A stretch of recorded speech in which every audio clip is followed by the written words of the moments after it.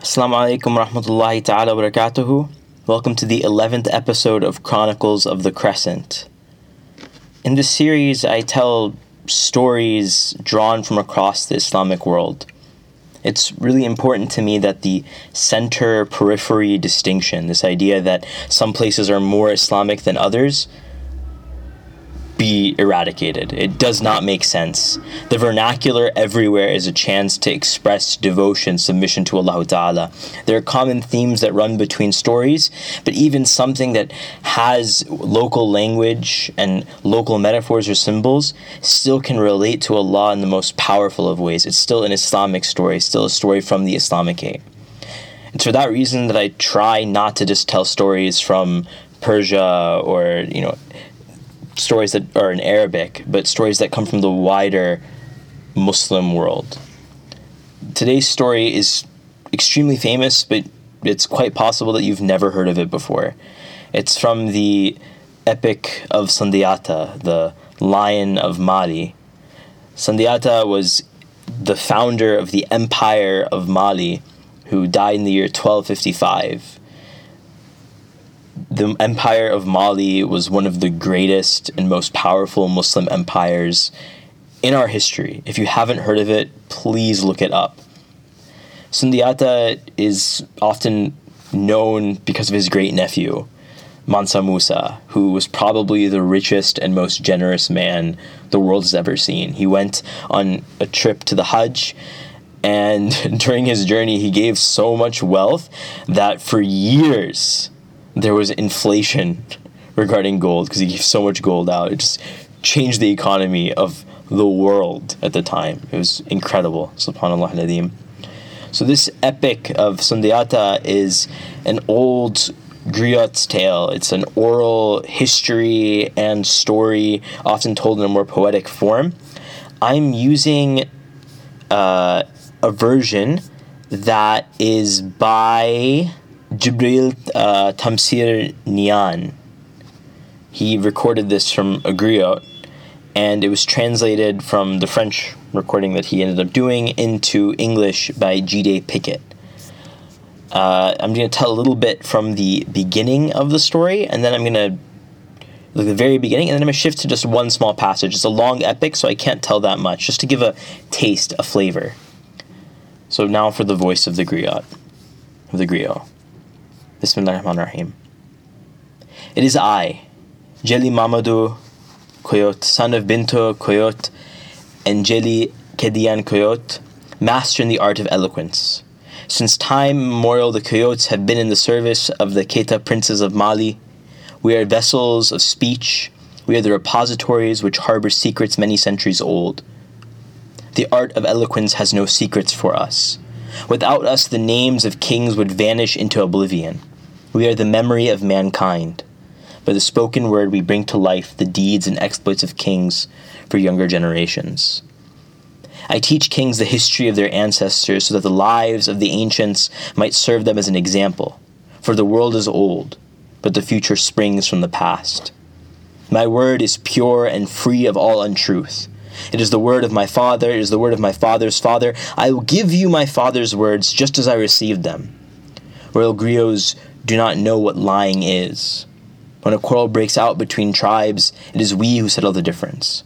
For we are the depositories of oaths which the ancestors swore. Listen to my word, you who want to know. By my mouth you will learn the history of Mali. By my mouth you will get to know the story of the ancestor of great Mali, the story of him who by his exploits surpassed even Alexander the Great, he who from the east shed his rays upon all the countries of the west. Listen to the story of the son of the buffalo, the son of the lion. I am going to tell you of Magan Sandiata, of Marijata, of Sogolan Jata, of Nard Magan Jata, the man of many names against whom sorcery could avail nothing. Listen then, sons of Mali, children of the Sudan. Listen to my word, for I am going to tell you of Sundiata, the father of the bright country, of the savannah land, the ancestor of those who draw the bow, the master of 100 vanquished kings. I am going to talk of Sundiata, Manding Diara, the lion of Mali, the hero of many names, I am going to tell you of Sundiata, he whose exploits will astonish men for a long time yet. He was great among kings. He was peerless among men. He was beloved of God because he was the last of the great conquerors. Right at the beginning then, Mali was a province of the Bambara kings. Those who are today called Mandingo, inhabitants of Mali, are not indigenous. They come from the east. Bilali Bonama, ancestor of the Ketas, was the faithful servant of the Prophet Muhammad sallallahu alaihi wasallam.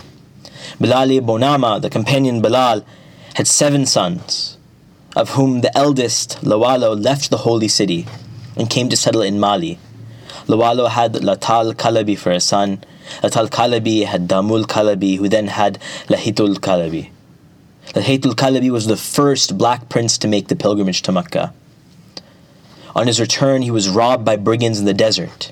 His men were scattered and some died of thirst, but God saved Lahilatul Kalabi, for he was a righteous man.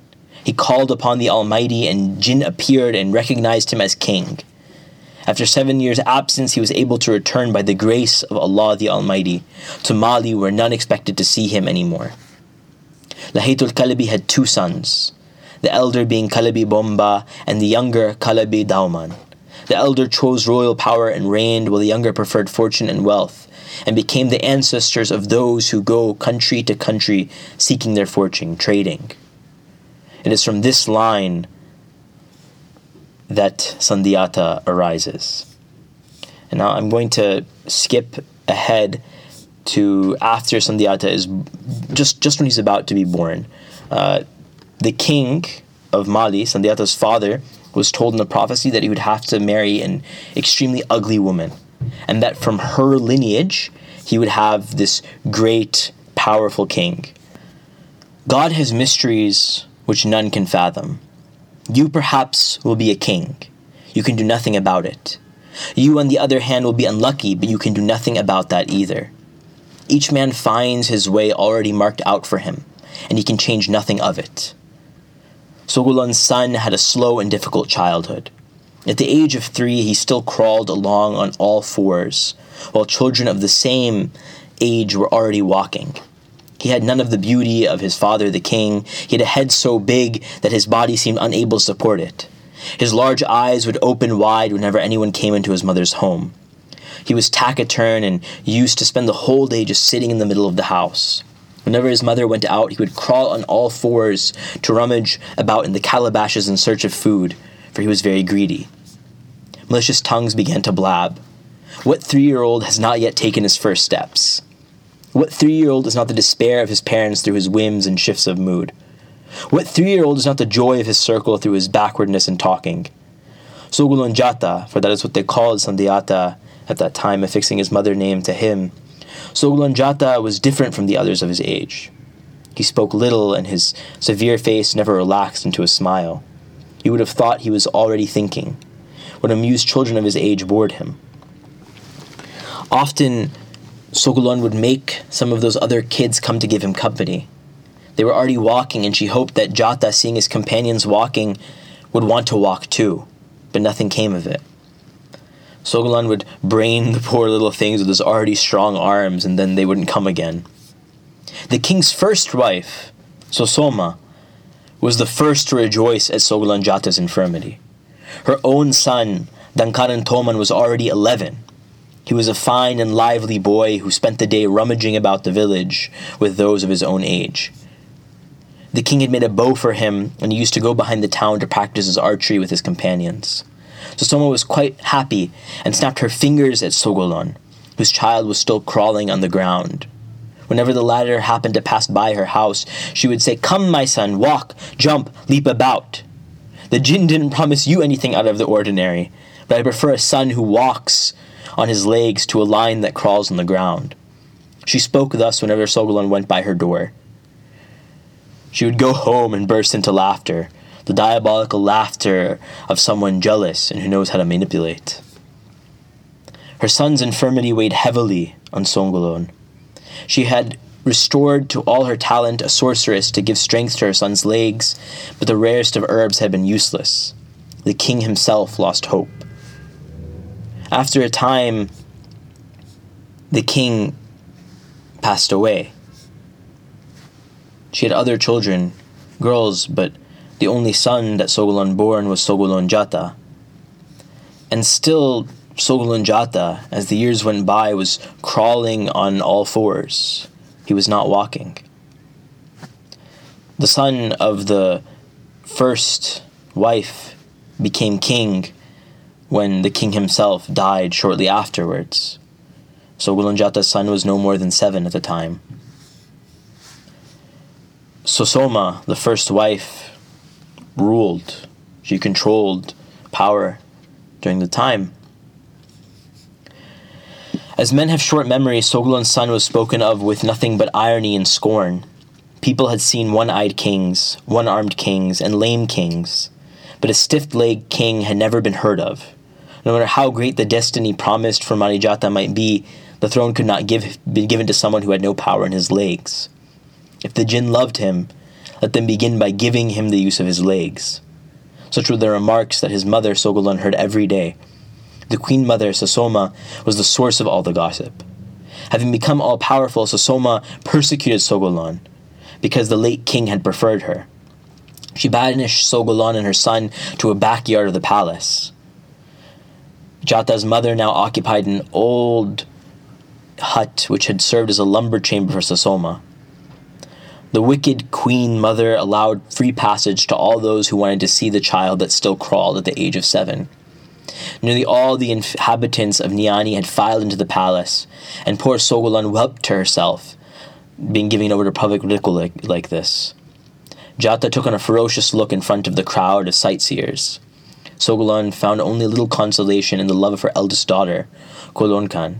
She was 4 and she could walk. She ceased to understand all her mother's miseries, and she already helped with the housework.